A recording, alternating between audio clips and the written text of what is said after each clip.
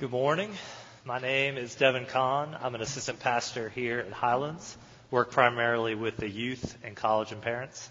It's good to be with you this morning. It's an amazing opportunity to get to come up here and attempt to preach the Word. The passage this morning, if you have your Bibles, is John chapter 8. There are pew Bibles underneath your seats if you don't have a Bible. It's John chapter 8. And in the pew Bible, it's page 895. This is John chapter 8, starting in verse 48. And as you're turning there, let me just kind of bring you up to speed if you haven't been around in a while. The current sermon series we're doing is called The Jesus We Need. We are looking at Jesus, the Jesus of the Bible, get this, from the Bible. Everyone seems to have an opinion about Jesus. And this passage is one of many where if people read this passage, I think in general people's opinion of Jesus would change. This is John chapter 8, starting in verse 48. But before we read, I just want to, again, bring you up to speed. If you weren't here last week or 2 weeks ago, we're going to read the last section of this chapter. But just know, this whole chapter, there's a conversation going on between the religious Jewish leaders of the day, the Pharisees, and Jesus. And this conversation is escalating as the chapter progresses. It starts out with the Jewish leaders of the day, the Jewish religious leaders, asking Jesus, "Who are you?" And then it escalates by the end of the chapter to, "Who do you think you are?" You see, Jesus tells them something. Before our passage, he tells them, "Hey, religious leaders, your father is the devil." And so you can see why these religious leaders are slightly upset at this point. But then, at the end of our passage, it progresses even more, where Jesus says something even crazier than "your daddy is the devil." He tells them something so crazy and so infuriating that the Jewish religious leaders want to kill him. So let's read the tail end of this chapter, starting in verse 48 of chapter 8. And we'll read through the rest of the chapter. John 8:48. The Jews answered him, "Are we not right in saying that you are a Samaritan and have a demon?" Jesus answered, "I do not have a demon, but I honor my Father, and you dishonor me. Yet I do not seek my own glory. There is one who seeks it, and he is the judge. Truly, truly, I say to you, if anyone keeps my word, he will never see death." The Jews said to him, "Now we know that you have a demon. Abraham died, as did the prophets, yet you say, if anyone keeps my word, he will never taste death? Are you greater than our father Abraham, who died? And the prophets died? Who do you make yourself out to be?" Jesus answered, "If I glorify myself, my glory is nothing. It is my Father who glorifies me, of whom you say he is our God. But you have not known him. I know him. If I were to say that I do not know him, I would be a liar like you. But I do know him, and I keep his word. Your father Abraham rejoiced that he would see my day. He saw it and was glad." So the Jews said to him, "You are not yet 50 years old, and have you seen Abraham?" Jesus said to them, "Truly, truly, I say to you, before Abraham was, I am." So they picked up stones to throw at him. But Jesus hid himself and went out of the temple. Let's pray before we dig in. Lord, thank you that your word does not return empty. May we this morning encounter the Jesus of the Bible this morning and believe. And we pray this in Jesus' name. Amen. Do you ever feel, after going to church, overwhelmed? And I'm not talking about the things that you're faced with when you get home. I'm talking you leave this building feeling overwhelmed. I do. You may have walked into church this morning thinking, I should probably come to church more. I really need to work on that. I really need to work on getting plugged in at church. And then you leave church thinking, yeah, I really need to work on going to church, and I need to work on my prayer life. Or maybe you walk into church thinking, man, my prayer life is pretty terrible. I really need to work on my prayer life. And I need to really work on believing that prayer works and that it's needed in my life. I really need to work on my prayer life. And then you leave church thinking, I really need to work on my prayer life, and I need to get better at loving the people around me. You see, if you come to church, there's usually 2 or 3 things that we say from up front or in your Sunday school class that we need to work on. And then that doesn't mention if you come to a Wednesday night class and maybe you do a small group every week, and there are other ways that now you're adding up. There's about 4 or 5 things that you need to be working at. And then the next week comes, and it's 4 to 5 new things that you're not doing very well, that I'm not doing very well, that I really need to get better at. So it's easy to leave church even feeling overwhelmed. I'm confident that I could spend the rest of my time this morning telling you things that I need to get better at. And this long list ranges from wanting to be a better eater to wanting to be a better reader. The list is long. Easily I could fill up 30 minutes with that list. I think we all have a long list of things we would like to get better at. A better singer, a better manager of my time, a better parent, a better child, and on and on and on it goes. These realities in our life, these limiting realities that we face are sending us a very clear message. These limiting realities that we all face on a daily basis, they are screaming at us this: we are not enough. This is our current and forever fallen condition. And this is a constant source of frustration in my life. Falling short of my own standards for me, and even worse, falling short of God's standards for me. A constant source of frustration. I wish I was better at so many things. We are not enough. And because we've fallen short of these standards, of God's standards in particular, we are not deserving of what we're looking for from God and other people. We're looking for glory. We're looking to be celebrated. We're looking to be thanked. We're looking to be seen as awesome. And yet, we are not enough. And we fall short of God's standards. And we don't get what we're looking for, and that's glory. Because we're never enough, and we never will be. And the penalty, God says, for falling short of my standards is eternal death. Instead of glory, we deserve God's wrath. But do you really believe that? Do you really believe that you and I are deserving of the wrath of God?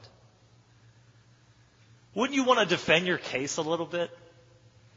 Wouldn't you want to tell God, God, you could do much worse than me? Am I really deserving of your wrath, the eternal death penalty? I don't think I've done enough to deserve that. God, do you think I could get a little credit here? Here are some things I have done. So instead of biting into the temptation to defend yourself before a holy God, here's what this passage we read this morning is telling us to do. Believe in Jesus, for he is deserving of glory.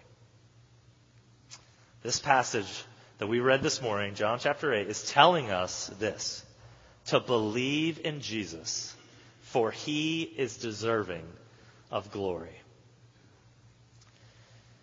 And this is very clear in chapter 8. This is very clear in all of John. In fact, the whole book of John John says, is about us believing that Jesus is the Christ and that by believing in him we may have eternal life, that we won't have to face the death penalty of eternity. And that's very much, I think, what John chapter 8 is getting at too. Believe in Jesus, for he is deserving of glory. And we're talking about man's glory. Jesus is deserving of man's glory. And we're talking about God the Father's glory. The Jesus we need is deserving of glory. So believe in him. Abandon your own record and fully dive into the adoration of him who is deserving of glory. But what did Jesus do to deserve the Father's glory? What about Jesus makes him special as the only one who lived among us that is actually and really deserving of glory? Man's glory and God's glory. What did Jesus do to deserve God's glory? Why believe in Jesus? Why not believe in Gandhi? Or Buddha? Or Muhammad? Or Abraham? Or John the Baptist? Why believe in Jesus? What did Jesus do? I think this passage gives us two things that Jesus did and still is doing that gives us reason to believe in Jesus. Two things. First, why believe in Jesus? Because Jesus always meets his Father's expectations. And secondly, why believe in Jesus? Because Jesus always is his Father's equal. So first, why is Jesus deserving of God's glory? Why believe in Jesus and not those other figures? First, because Jesus always meets his Father's expectations. And let's be clear before we read on. Let's be clear on what the Father's expectations are, so we know what he's meeting. The Father's expectations are the following. Glorify him and enjoy him at all times. That's what he expects. Love him with all your being and keep his commands always. That's another expectation of the Father. Another way to put it, be holy as he is holy. These are the expectations that the Father has on all of us. All of us. And Jesus is always meeting those at all times. And that's why he is deserving of glory. Jesus is the only one who lived among us that can say, check, check, check. Jesus always meets his Father's expectations. Look at verse 49. Jesus answered, I do not have a demon, but I honor my Father, and you dishonor me. Jesus' life is all about the Father's honor. Look at verse 50. Yet I do not seek my own glory. There is one who seeks it, and he is the judge. Jesus' life is all about the Father's glory. Look at verse 55. But you have not known him. I know him. If I were to say that I do not know him, I would be a liar like you. But I do know him, and I keep his word. Jesus' life is all about the Father's will.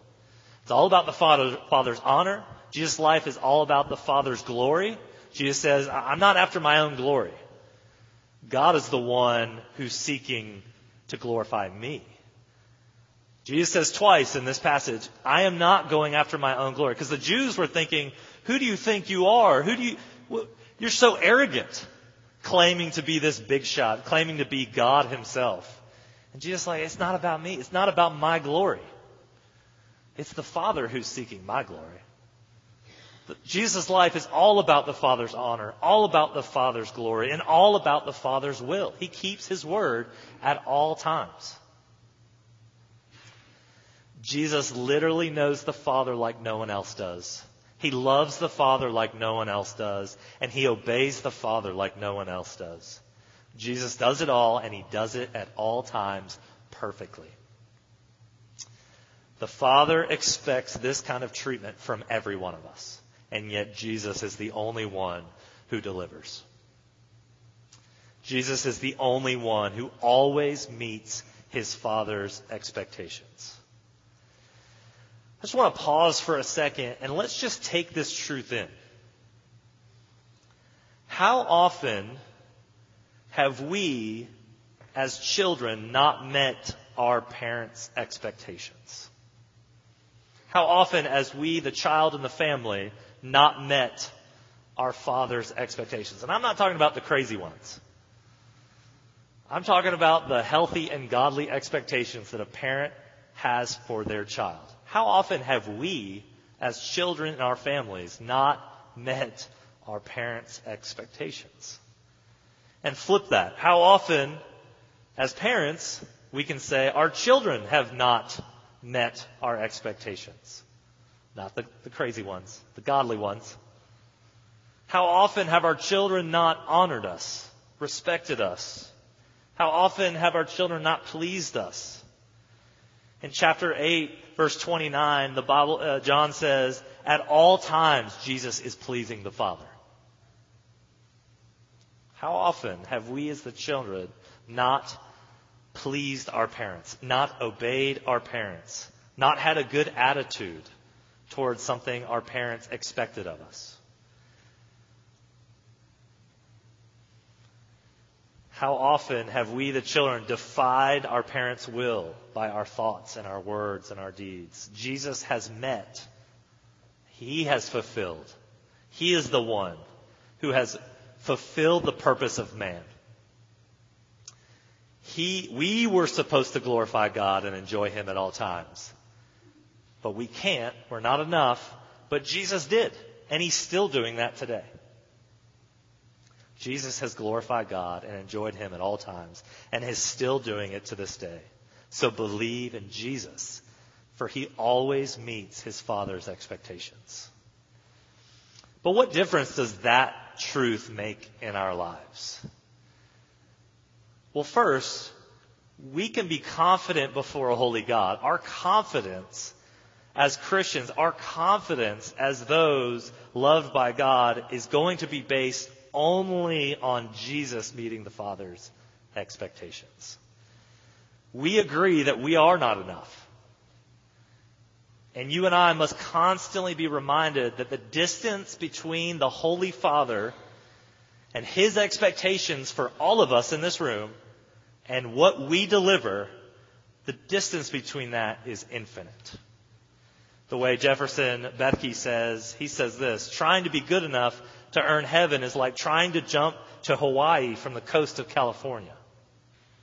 Everyone looks like a fool. Some drown. Some get 3 feet. Some get 10 feet.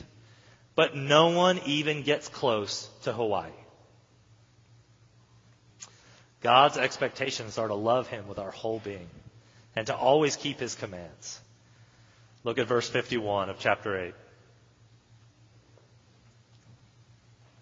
Truly, truly, I say to you, if anyone keeps my word, he will never see death. There's the expectation. All you have to do, and all I have to do, is keep the Lord's word at all times. That's all you have to do.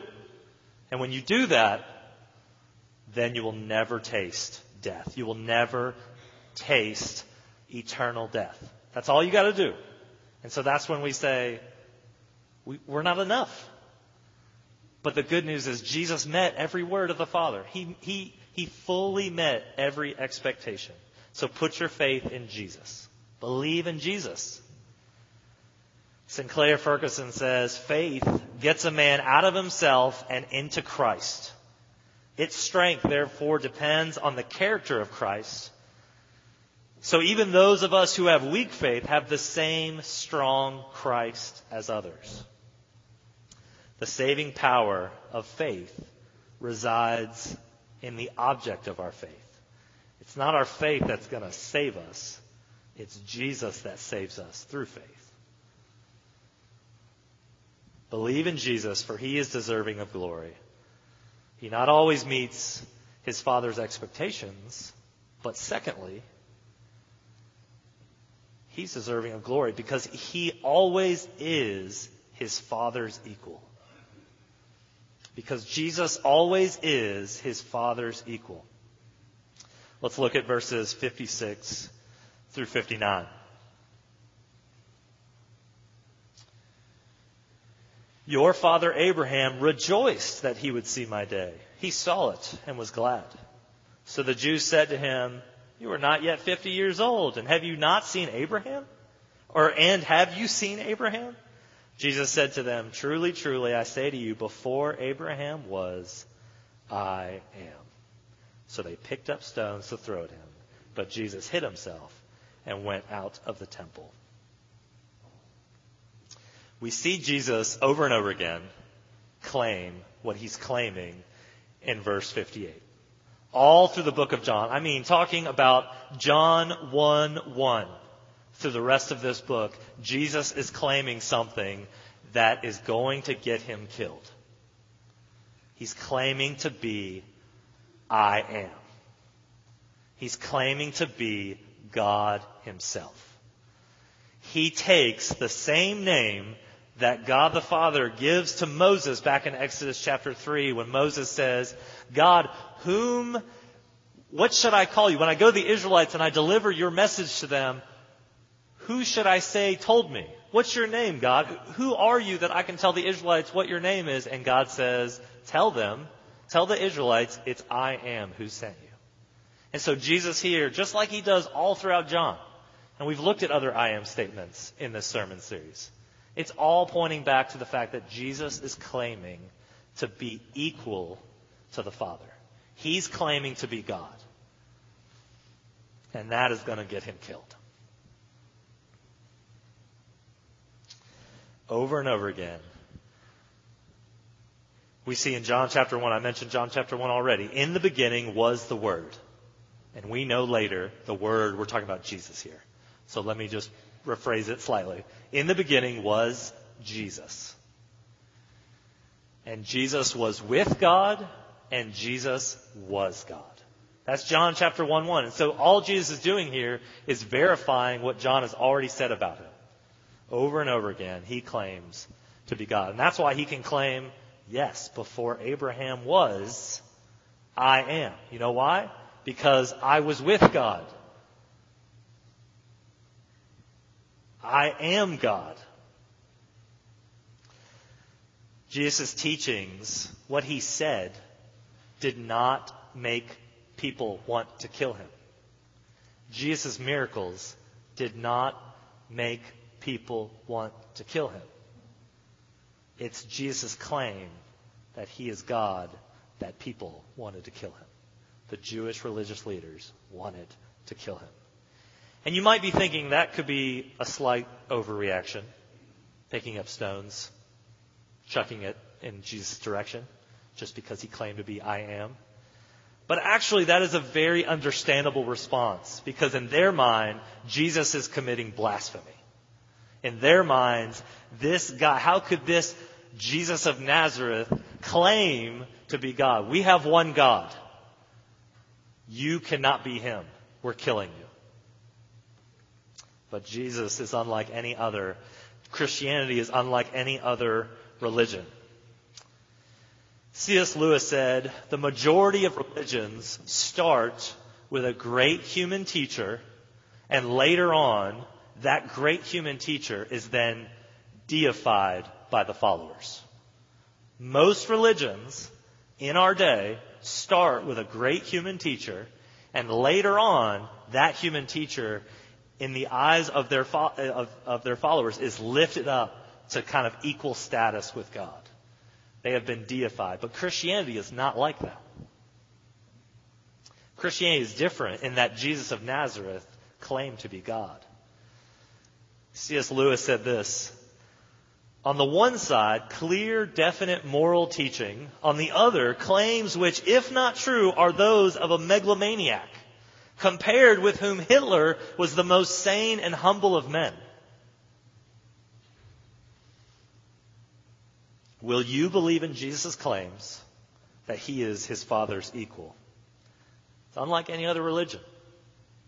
Lewis goes on to say, if you had gone to Buddha and asked him, are you the son of Brahma?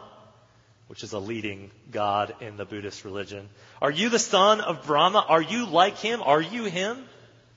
He would have said, my son, you are still in the veil of illusion. If you had gone to Socrates and asked, are you Zeus? He would have laughed at you. If you had gone to Muhammad and asked, are you Allah? He would first have rent his clothes and then cut off your head. In our culture, we see a lot of medium approval of Jesus. Lukewarm, mild approval of Jesus. A good man with good things to say, and we should be a whole lot more like him. Everyone would benefit if people just listen to Jesus a little bit more. Lewis goes on to say, the idea of a great moral teacher to say that Jesus is just a good man with good things to say and we should be more like him, Lewis points out that that's just not an option. Jesus himself does not leave us the option of thinking that. Lewis says, Jesus has left us, each person, with three options on what to think about Jesus. Your opinion must fall in the following three categories. Either you're scared of him, either you hate him, or either you adore him. You bow down and worship him. Those are your three options. Jesus never met anyone who left thinking, oh yeah, good guy with good things to say. I should be more like him. No, people either left him hating him, or people wanted to kill him, or people bowed down and worshiped him. So will you and I believe in Jesus? And what's the big deal about believing that Jesus is God? Do I really have to believe that Jesus is equal with the Father? Yes. Here's one reason why it's such a big deal. Jesus being God explains many other controversies of the New Testament. One could ask, could Jesus really be born of a virgin? Really? Yes, he's God. Could Jesus really do all those miracles? Yes, he's God. Could Jesus really die and come back to life 3 days later? Yes, he's God. Could Jesus really pay the penalty and rescue sinners from dying in their sin? Yes, he's God. Let's look at chapter 8, verse 24. It's not part of our passage, but I think it'll clearly show what Jesus has done for us. Chapter 8, verse 24. Jesus says, I told you that you would die in your sins, for unless you believe that I am He, you will die in your sins. Go back to our passage. Everyone who keeps my word will never taste death. And Jesus says, the only way you are going to keep my word and never taste death is if you admit that you and I, we are not good enough. We will never be. And we put our faith in Jesus. Yes, Jesus had to be fully human. He had to be fully human, and he had to be a fully sinless human in order to substitute for us. In order for Jesus to be the spotless lamb and to be the most pleasing, the most perfect sacrifice of all time, he had to be human. And he had to be spotless, and he had to be sinless. Yes, Jesus had to be fully human to save us. And yes, he had to be fully God. And that's why John in chapter 1 can say, he looks at Jesus coming and he says, behold, the Lamb of God who takes away the sin of the world. Now, some people will take these truths, this idea of believe in Jesus, and they will take it and they will run with it by saying things like this. Jesus has done it all, so I don't have to do anything. Believe in Jesus. Believe in Jesus. He is deserving of glory, not me. He has met the Father's expectations. Not me. I don't need to because Jesus has done it. Believe in Jesus. He's done everything so that I don't have to do anything. But the Bible says this. The Bible says, I didn't do anything to deserve this, but Jesus did it all for me, so now worship Him. Now worship Him. And we know from the Scriptures that worship involves knowing Jesus. It involves growing in our knowledge of Jesus. Worship involves loving Jesus. And worship involves growing in our love for Jesus. Worship involves living for Jesus and growing in our obedience to Jesus. Worship Jesus because of everything He's done for you. Over and over again, in chapter 8, Jesus is telling His people to keep His word.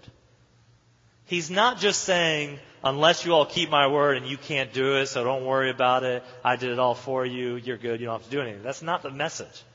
Jesus is saying, keep my word and you'll never taste death. And I keep His word, so believe in me. Now go keep His word.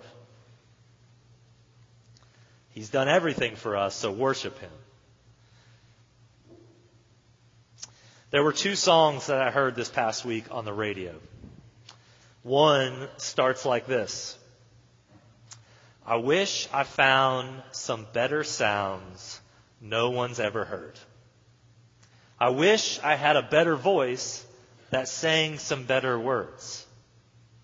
I wish I found some chords in an order that is new. This artist wants to be better. This artist knows that he's not enough. He so badly wants to be enough for his audience and the world at large, and it's stressing him out.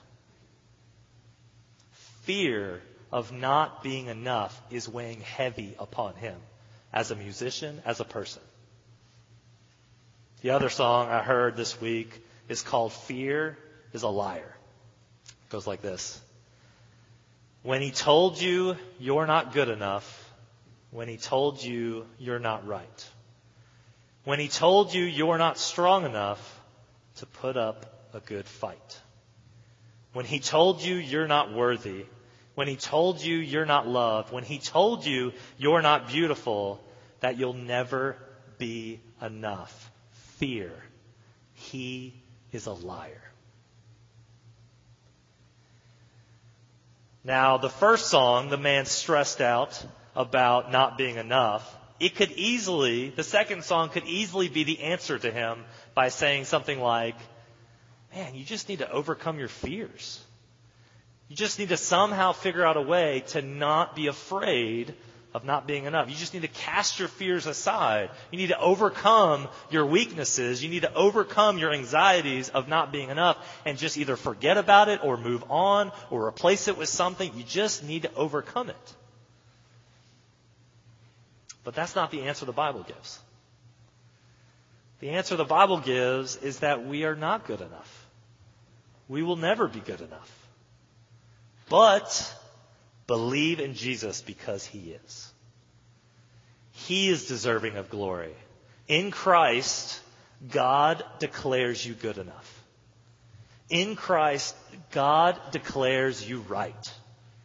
In Christ, God declares you strong enough. In Christ alone, God declares you worthy. So believe in Jesus, for He is deserving of glory. Abandon our self-confidence and fully dive into the adoration and worship of Jesus, for He is deserving of glory. Jesus always and always is meeting the Father's expectations. And Jesus always is His Father's equal. Don't leave church today without trusting in Jesus. Because without Him, you walk out that door as not enough. Let's pray. Oh, Father, we are not enough. Help us to see those limiting realities in all facets of our life. From not reading the Bible as we should, to not worshiping as we should, to not knowing You as we should, to not loving You as we should, or loving others as we should. Lord, there's so many things that we need to get better at, and yet, remind us this morning that it will never be enough to earn glory. It will never be enough to earn man's glory, and it will never be enough to earn your glory. May we believe in Jesus. May we put our faith in Him. May we abandon ourselves. May we fully dive into Him. And may our rest, may our peace come from the fact that we worship the one who is God. Worthy is the Lamb who was slain. Behold, our God, our Lamb who was slain, who takes away the sins of the world. May we put our faith in Him. We pray this in Jesus' name. Amen.